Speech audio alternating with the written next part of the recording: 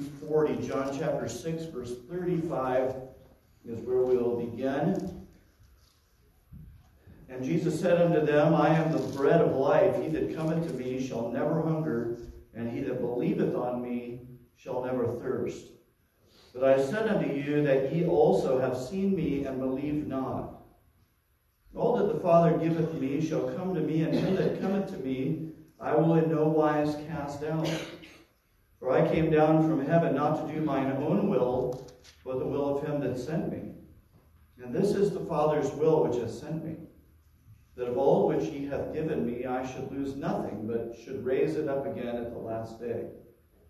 And this is the will of him that sent me, that every one which seeth the Son and believeth on him may have everlasting life, and I will raise him up at the last day. I want to focus on verse 38, where Jesus explains a reason why he came. Now, there are a number of reasons that are given in the Word of God why Jesus came, and this is one of those. I think a really important one. I think they all are.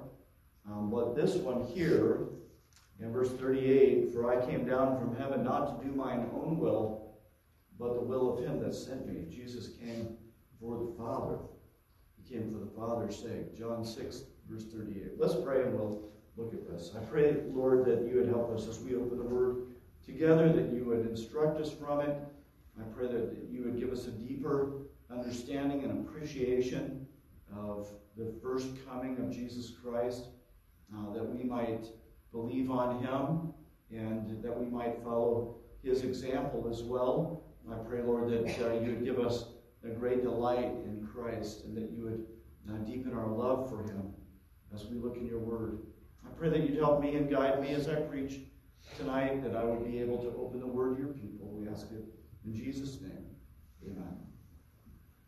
Jesus said that he came to do his Father's will. So that's the point. That's the reason why he came, was to do the Father's will. Now, that does not mean that Jesus had no will of his own. It would be maybe a temptation to say that Jesus just totally washed out his own will, pushed it aside, suppressed it, and only did the Father's will, but that is not true.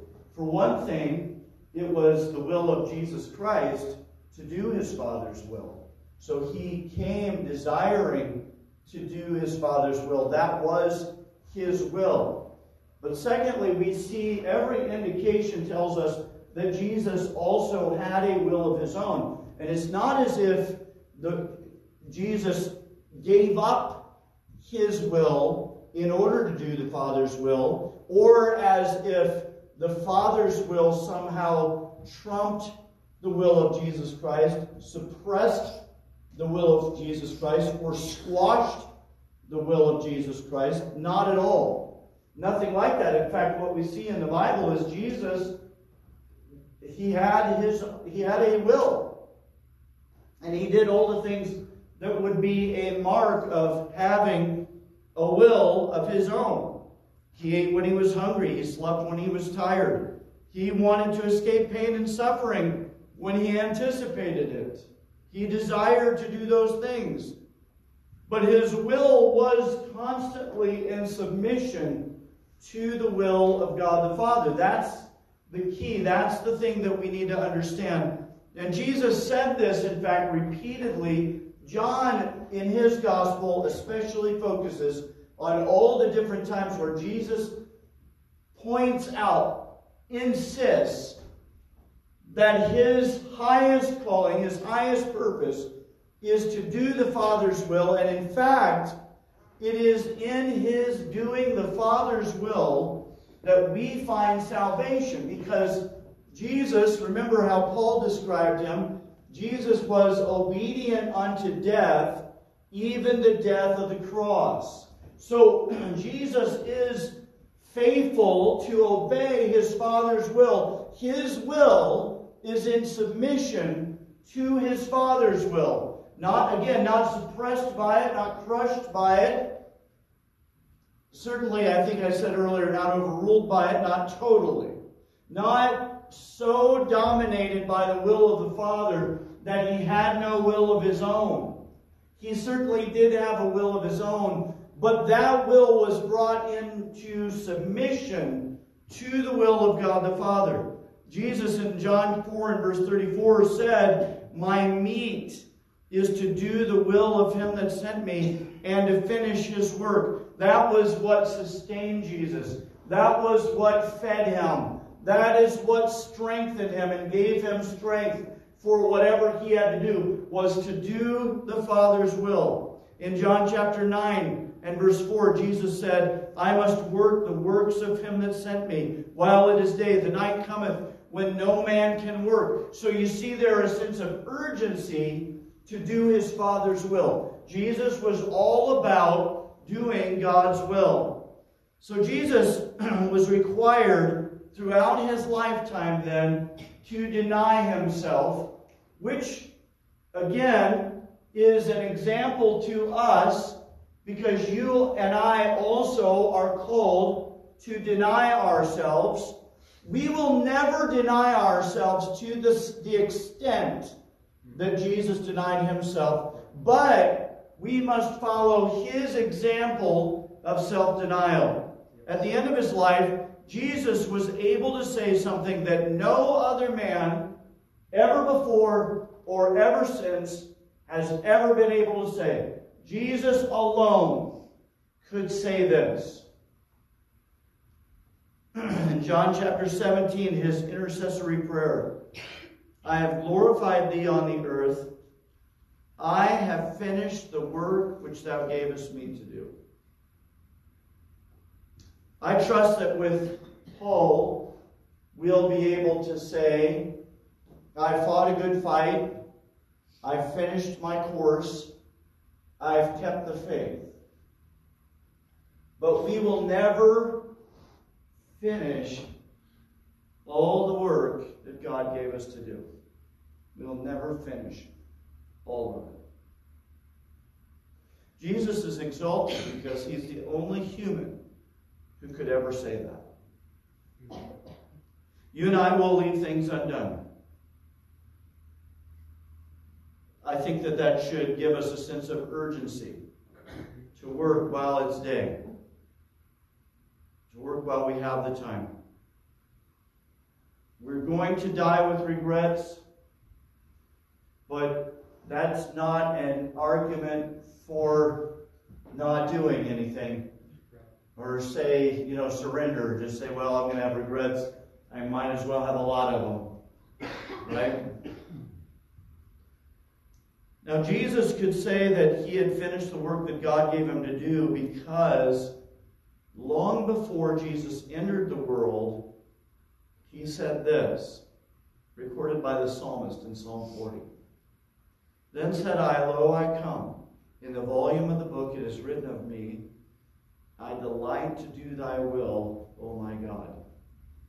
Jesus loved to do the will of God the Father. That's why it's not as if Jesus had been turned into a robot, as if the Father was living out his life through Jesus.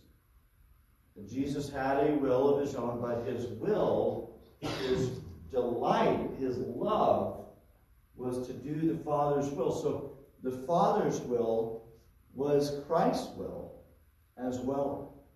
There was that kind of complete unity of will between the Father and the Son.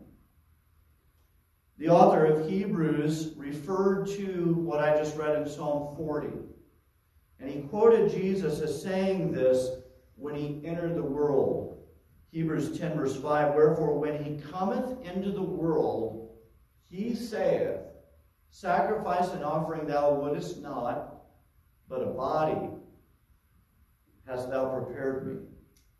In burnt offerings and sacrifices for sin thou hast had no pleasure. Then said I, Lo, I come. In the volume of the book it is written of me, to do thy will, O my God." So this again is Jesus in his delight to come to this earth. He delighted in it. He loved coming to this earth. He loved to do his Father's will. And Jesus knew that it was his Father's will that he would come to this earth. Jesus demonstrated the depth of his commitment to do the Father's will. And the place, I don't know, probably we could point to several significant places where we see very clearly Christ's commitment to do the Father's will, despite the cost to himself. But I don't know of a place where we see it more clearly and vividly than in the Garden of Gethsemane, when Jesus prayed, "If it be possible, let this cup pass from me." Jesus said, "My soul is exceeding sorrowful unto death. Tarry ye here and watch." And he went forward a little and fell on the ground, and he prayed that if it were possible, the hour might pass from him. And he said, "Abba, Father, all things are possible unto thee. Take away this cup from me." Now there you see that Jesus had a will of his own. But that's not where he stopped praying. He said, "All things are possible unto thee. Take away this cup from me. Nevertheless, not what I will, but what thou wilt." So there, again, see that the will of Christ is to do the will of the Father. Despite the pain, despite the suffering, despite what he would be called upon to endure. When Jesus was faced with that moment, when he came face to face with that moment that he had come, what he came to do, he didn't come to be born in a manger. He didn't come to be raised by a Galilean carpenter. He came to die on the cross. And when he came up against that event, we see that Jesus' will was gladly given over to the Father. In fact, we can say with certainty that it was gladly given over to the Father, because the Bible tells us that for the joy that was set before him, he endured the cross, despising the shame. So Jesus counted it all joy to suffer for us. Jesus came to please the Father and to do his will. It was the Father's will that Jesus should come to this earth, and so Jesus came to this earth. The Father ordained Jesus and sent him to come. He had a particular purpose in mind. He intended that Jesus would absorb his wrath against sin so that he could forgive sinners and display his love. Jesus had a deep commitment to fulfilling God's will. A commitment that involved several other, or maybe we should say included, several other commitments. So I want to look at the other commitments that are part of or underneath this big picture, Christ's desire to fulfill his Father's will. All right, I want to consider what is included in that. First of all, Jesus was committed to pleasing the Father. Okay, so part of his desire to do the Father's will was that he wanted to please the Father. And this requirement, the desire, the longing Jesus had to please the Father, meant that Jesus must suffer and bleed and die. Because the Bible tells us in Isaiah 53 and verse 10, "Yet it pleased the Lord to bruise him. He hath put him to grief. When thou shalt make his soul an offering for sin, he shall see his seed, he shall prolong his days, and the pleasure of the Lord shall prosper in his hand." This is a vital truth for us to understand. Because Jesus was not committed to do what was easy to do. Remember, Jesus calls us to come to him, "All ye that labor and are heavy laden, and I will give you rest," he said. "Take my yoke upon you and learn of me, for I am meek and lowly of heart. He said, for my yoke is easy and my burden is light, right? But at the same time, the yoke, the burden that God placed on Jesus was not easy at all. And we know that because Jesus, who was almighty, trembled at the idea of doing that. It was a painful commitment. And the extent of it, of what Jesus committed to do, was to go all the way to the cross. He was obedient unto death, even the death of the cross. Right? So this is what the Bible is telling us here. He did this without complaint. He didn't pour mouth. He didn't talk about, you know how we are. We're about to take on something really tough, really difficult, and we just want to make sure that people around us know that this is going to be really tough and really difficult. Right? Not Jesus. Not Jesus. The Bible tells us that God's purpose and grace was given us in Christ before the world was formed. 2 Timothy 1 and verse 9, who has saved us and called us with an holy calling, not according to our works, but according to his own purpose and grace, which was given us in Christ Jesus before the world began. Right? So this is God's eternal purpose. It was no surprise to Jesus. It's not like God said, I want you to go to earth. I want you to be born as a baby. I'll tell you later what you're going to do. All right. Now, of course, as a man, I believe that there was a slow unfolding in the life of Jesus Christ as he matured from baby to toddler to little boy to teenager into adulthood. I think that there was a slow unveiling of God's purpose. So I don't believe that Jesus as a man was born with complete knowledge. I think that he was a baby, like a regular baby. And I think he had to learn how to walk and talk and all of those things. But I'm saying that before Jesus entered the world, he knew why he would be entering the world. It was not a secret. It was not a surprise. It was not kept from him. It was, in fact, a part of the eternal decrees of the Godhead. He was working all things according to the counsel of his own will. He not only knew that this was the reason he was coming into our world, but he was glad to embrace it as well. This gives a different perspective of the suffering of the Lord Jesus. Right? We tend to think of it in terms of the substitution, the work of redemption, the saving sacrifice made for sinners. And certainly Christ's suffering was in our place, suffering the wrath of God against sin. But just as certainly, Christ's suffering is an act, a beautiful act of submission and obedience to the will of the Father. It most certainly is. And the Bible certainly recognizes this sweet surrender as part of the beauty of Christ's death.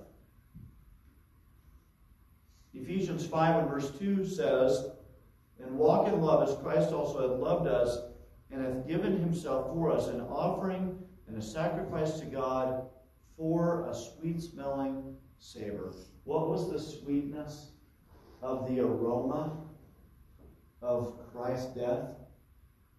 It was his glad submission, his happy submission to the Father's will.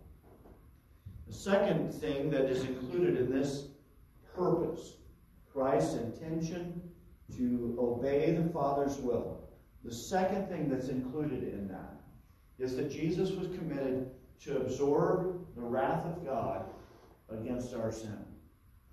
Jesus committed to absorbing that. So not just to suffer and bleed and die, but to absorb God's wrath against sin. Now, you pause and think, all right, If you didn't do it, but you get accused of doing it, and people are angry at you as if you had done it, that seems very unfair. But if you voluntarily took responsibility for it, even though you didn't do it and everyone knows you didn't do it, and the judge is angry when he sentences you, that seems even more unfair. And that is exactly what Jesus did on our behalf. Jesus is the place, and in fact, Jesus on the cross is the place where the righteous wrath of God against sin met up with the self-giving love of God for mankind.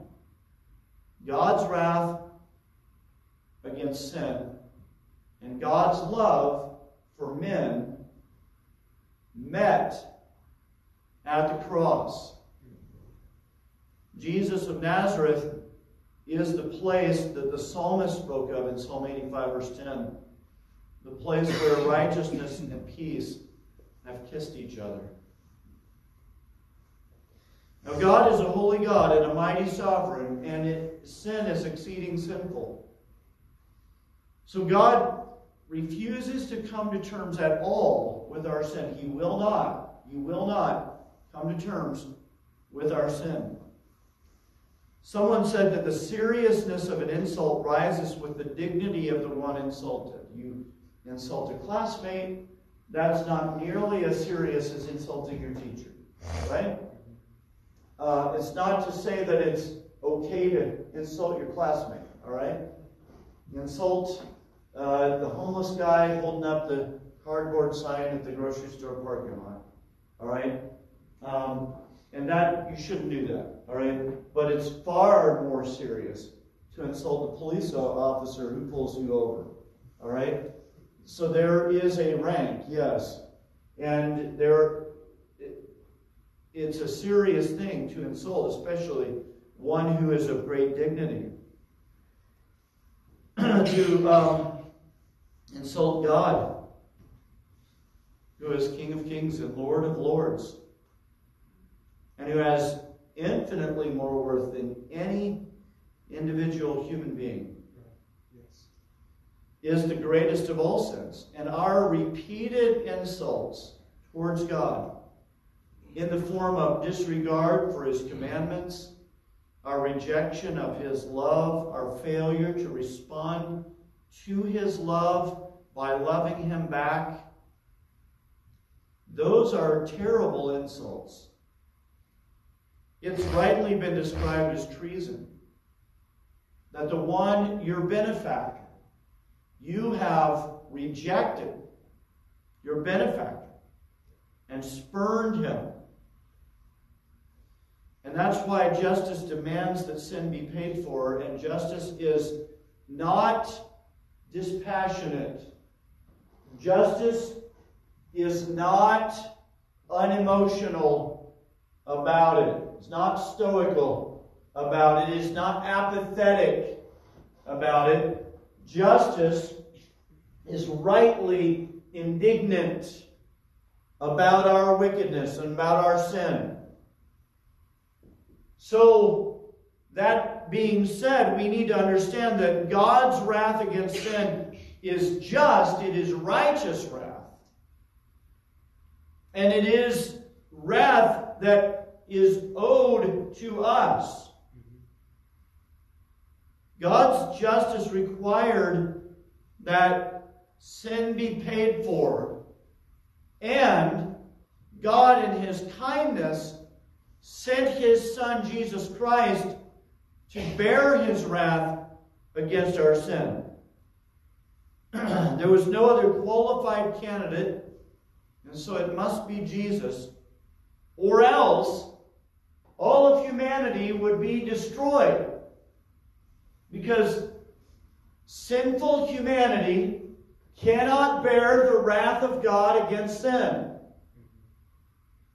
There was no other recourse without God laying aside his holiness and being unjust in dealing with sin. And God will not be unjust. But on the other hand, standing against the holy wrath of God against sin, you have the holy love of God for sinners. God's love required that his Son die in our place as our substitute. It was God's love that made Jesus Christ willing to suffer and die. It was God's love. And since God is both perfectly just and perfectly loving, since there's no contradiction between the justice, the holy justice of God and the holy love of God, therefore, Jesus met God the Father's holy demands in order for you and me to be forgiven. Galatians 3 and verse 13, Christ hath redeemed us from the curse of the law, being made a curse for us. For it is written, cursed is everyone that hangeth on a tree. Romans 3:25, whom God has set forth to be a propitiation through faith in his blood, to declare his righteousness for the remission of sins that are past, through the forbearance of God. Notice that God set forth Jesus to be this propitiation. Propitiation, old word, really there's not a synonym that can fully capture that word. But it essentially means the sacrifice that satisfies God's demands for justice. And God himself set Jesus forth to be that sacrifice that would satisfy his demands for justice. And notice the end of Romans 3 and verse 25 tells us that this is all done through the forbearance of God. So God was being forbearing with you by sending Jesus to be the substitute.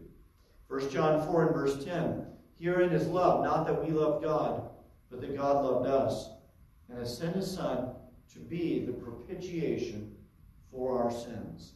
So God sent Jesus to be that sacrifice that satisfies his justice. God's wrath is removed then when a qualified candidate takes the punishment for sin in the place of the sinner. This is the gospel here.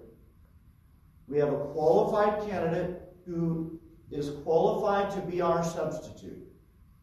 What qualifies Jesus is, number one, that he's a man. And number two, that he himself is not under the wrath of God. If he were not a man, he could not represent men and bear their sin. If he had sin of his own, then God's wrath would include him and his own sin. So it's important that we understand this. God has provided himself with a qualified candidate. That's what he meant in Hebrews 10 when he said, sacrifice and offerings for sin thou wouldest not, but a body hast thou prepared. The body is the body of Jesus Christ, which God sent to bear his wrath. That's the point here. So the Lamb of God is the one who takes away the sin of the world. As our substitute, Jesus does not cancel the wrath of God. He doesn't just turn it back. We need to understand that. Jesus doesn't turn back the wrath of God. Jesus bears the wrath of God. The fullness of God's wrath against sin was poured out on Jesus. Jesus didn't repel it, didn't shield us from it, except by bearing it himself. Jesus absorbed that wrath. He took it upon himself and therefore diverted God's wrath from us. And the wrath of God was poured out in full, was not held back, was not restrained. There was not a drop of the wrath of God that was spared when God dealt with our sin in the person of Jesus Christ. Jesus absorbed the full wrath of God, and the death of Jesus has in fact satisfied God's wrath, so that God has been sufficiently just in punishing Jesus in our place for our sins. Now there's a third thing.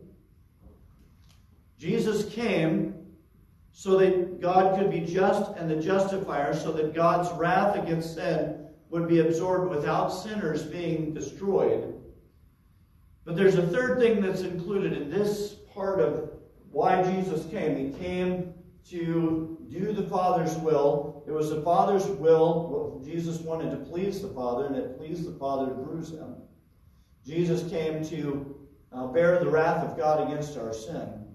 And then the third thing is that Jesus was committed also to reveal God's love for sinners. He came, in fact, this is part of him doing the Father's will, because the Father he desired a substitute who could bear his wrath, because God desired to display to the world his love. This is another important thing for us to understand, that all of this was done because God loves us. And he didn't want to have that like secret love, like he'd be, off in the bushes pining away for us. He did it as a display of his love to convince us of it. John 3:16, for God so loved the world that he gave his only begotten Son, that whosoever believeth in him should not perish, but have everlasting life. It's amazing to think of the love of God in light of the justice of God. It would be one thing if we were lovely. If we loved God back. But, honestly, we despise him. We insult him, as we spoke of earlier. We ignore him, his claims on us. The kind of love God showed the world was not sentimental love. It was sacrificial love. And that's an important truth, especially during a time of year that has become more sentimental than sensible. Jesus didn't enter our world to give you warm feelings by a cozy fire looking at your twinkling lights on the tree. Jesus came to make the ultimate sacrifice for our sins because, he had a higher purpose. It wasn't just to absorb God's wrath, but also to reveal to you the depths of God's love for you. He wanted you to see it. He came to make the ultimate sacrifice for our sins in order to reveal the depths of God's love for us. And this is what Paul means in Romans 5, verse 8. But God commendeth his love toward us, in that while we were yet sinners, Christ died for us. Jesus came to this world to reveal to us the riches of God's love for the world. God's love for us can only or should be understood in light of his love for his Son. He loves us really as an extension of his Son, because the Bible describes those who are saved as being in Christ, and Christ is in you also. So that mutual indwelling of you in Christ and Christ in you means that God's love for his Son includes you. And the love that God has for his Son, that's the amazing thing. I've said many times, that part of my life story and testimony is that when I was a little boy, my mom remarried, and the man she remarried adopted me. And he, with my mom, had 2 kids. But when those 2 kids came, there was no diminishing of his love for me. Even though I was not his natural son, his son by birth. He loved me as much as he loved his birth son. He just added his birth son and encompassed all that with his love. And I say that because it's unusual in our world. I think most of you can imagine that you would love your natural children more than you would love children you adopted. But this is what God does for us, is that the love that he gives to Christ is the love that he gives to us as well. This love was announced to the world twice during the life of Christ. Twice, God announced his love for his Son. Some said that it thundered. The love of the Father for the Son is incomprehensible. It is infinite.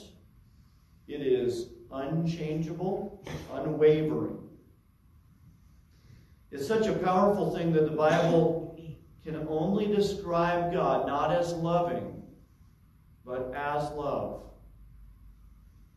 And we have known and believed the love that God had to us. God is love, and he that dwelleth in love dwelleth in God, and God in him. That's what God wants you to know.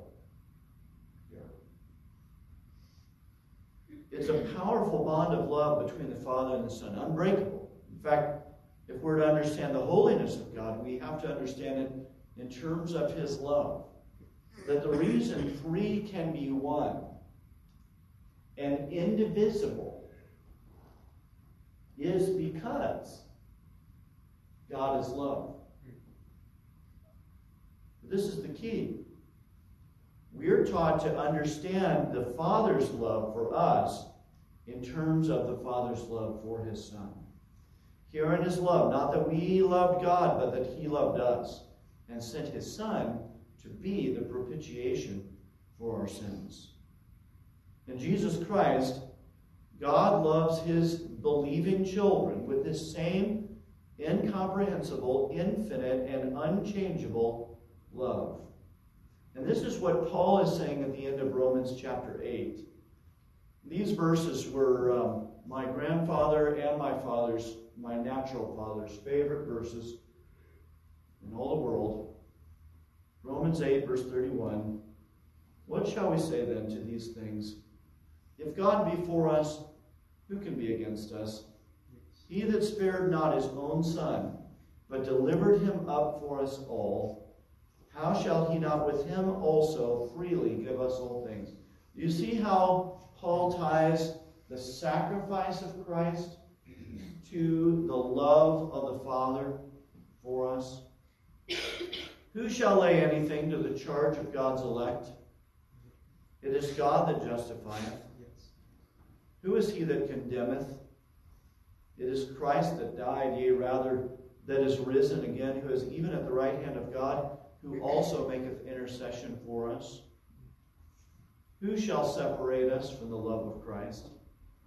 Shall tribulation, or distress, or persecution, or famine, or nakedness, or peril, or sword? As it is written, for thy sake we are killed all the day long. We are accounted as sheep for the slaughter. Nay, in all these things, we are more than conquerors through him that loved us. For I am persuaded that neither death, nor life, nor angels, nor principalities, nor powers, nor things present, nor things to come, nor height, nor depth, nor any other creature shall be able to separate us from the love of God, which is in Christ Jesus. The love of God, which is in Christ Jesus. So, again, we understand God's love for us by understanding his unbreakable bond of love with Jesus, and understanding that he has drawn us in. He demonstrated that love because while we were yet sinners, Christ died for us. He provided so that he could love us by sending his Son to be the Savior of the world. But the only way that Jesus could be the Savior of the world was to bear his wrath against sin. And it was an awful, awful thing when Jesus bore the wrath of God against our sin. Jesus did that because he delighted to do God's will. So it all traces back to that heart of obedience, that Jesus became obedient unto death, even the death of the cross. And for this reason, God has highly exalted him and given him a name that's above every name. So all of this to say, Jesus came to do his Father's will, and it was his Father's will that the gospel would be preached to us. Jesus was committed to unleash the power of God in the gospel, to set loose God's power in the gospel. This is what Jesus said in the text that we read. If you look again at John 6, look at verse 38. For I came down from heaven not to do mine own will, but the will of him that sent me. And this is the Father's will which has sent me, that of all which he hath given me I should lose nothing, but should raise it up again at the last day. And this is the will of him that sent me, that everyone which seeth the Son and believeth on him may have everlasting life, and I will raise him up at the last day.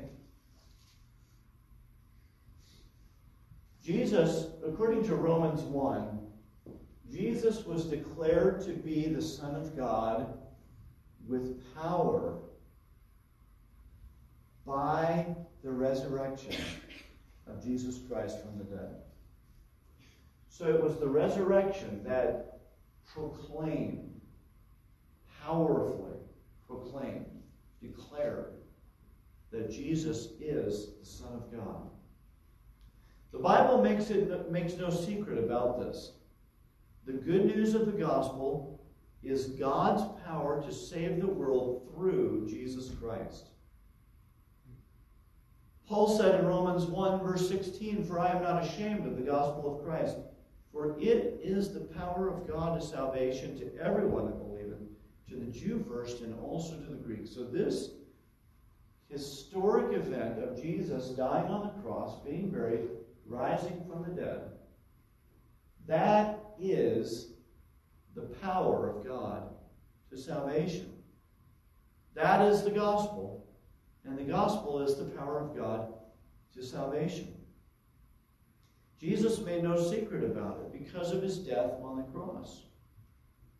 All power is given unto me in heaven and in earth.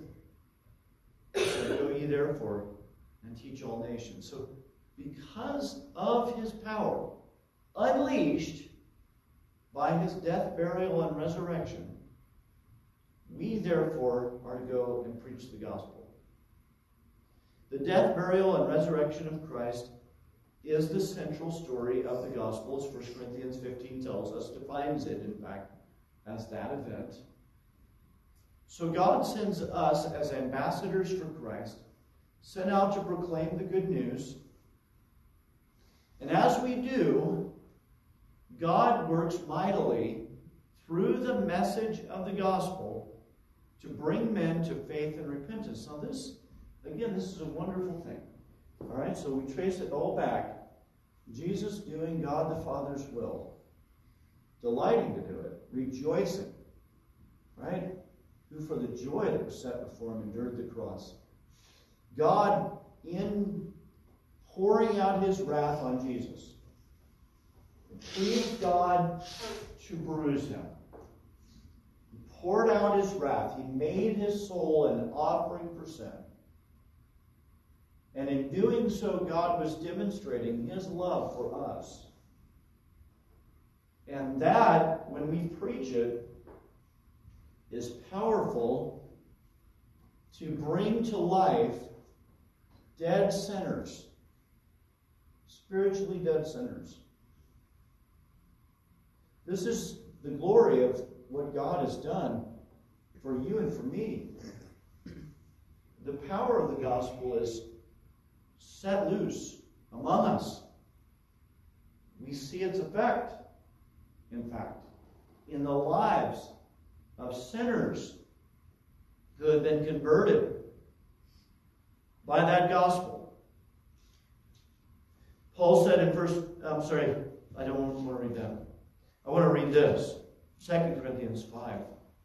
And all things are of God, who hath reconciled us to himself by Jesus Christ, and hath given to us the ministry of reconciliation. To wit, that God was in Christ, reconciling the world unto himself, not imputing their trespasses unto them, and hath committed unto us the word of reconciliation. You see how Paul ties these together? That God was doing this, right? God sent his Son to be the Savior of the world, really as an extension of himself, because Jesus is God, right? So Jesus is God with us. Jesus enters into human flesh and becomes a man to die, to bear that wrath of God against our sin, to absorb it. So that since he absorbed the wrath of God, there's no wrath for you. So that you can be forgiven. And Paul connects this. All things are of God. He has reconciled us to himself by Jesus Christ. And he has sent us also to be his ambassadors. Now then, we are ambassadors for Christ, as though God did beseech you by us. We pray you in Christ's stead, be ye reconciled to God. For he hath made him to be sin for us who knew no sin, that we might be made the righteousness of God in him. So Jesus came to do God's will.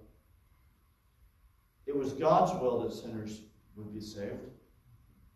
The Lord is not slack concerning his promise, as some men count slackness, but is long-suffering to usward, not willing that any should perish, but that all should come to repentance.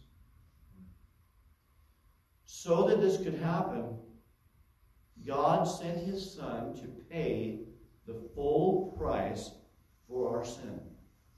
Okay, so God made the provision. We were helpless. We could not do anything.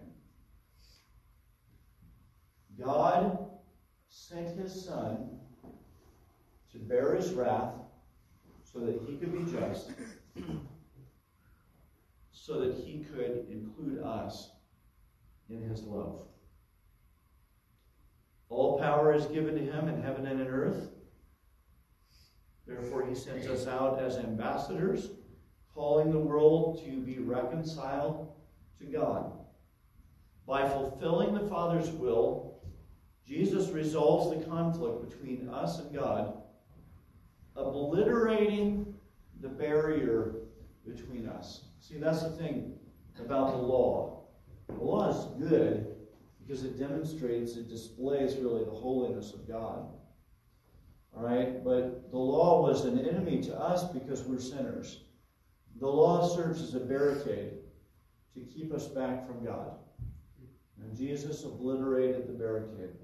Not by disposing of the law, but by taking the condemnation that the law pronounces on the sinner, taking that on himself, so that we can be forgiven, not condemned for our sin. That's why Jesus came. He came for the Father. Isn't that good?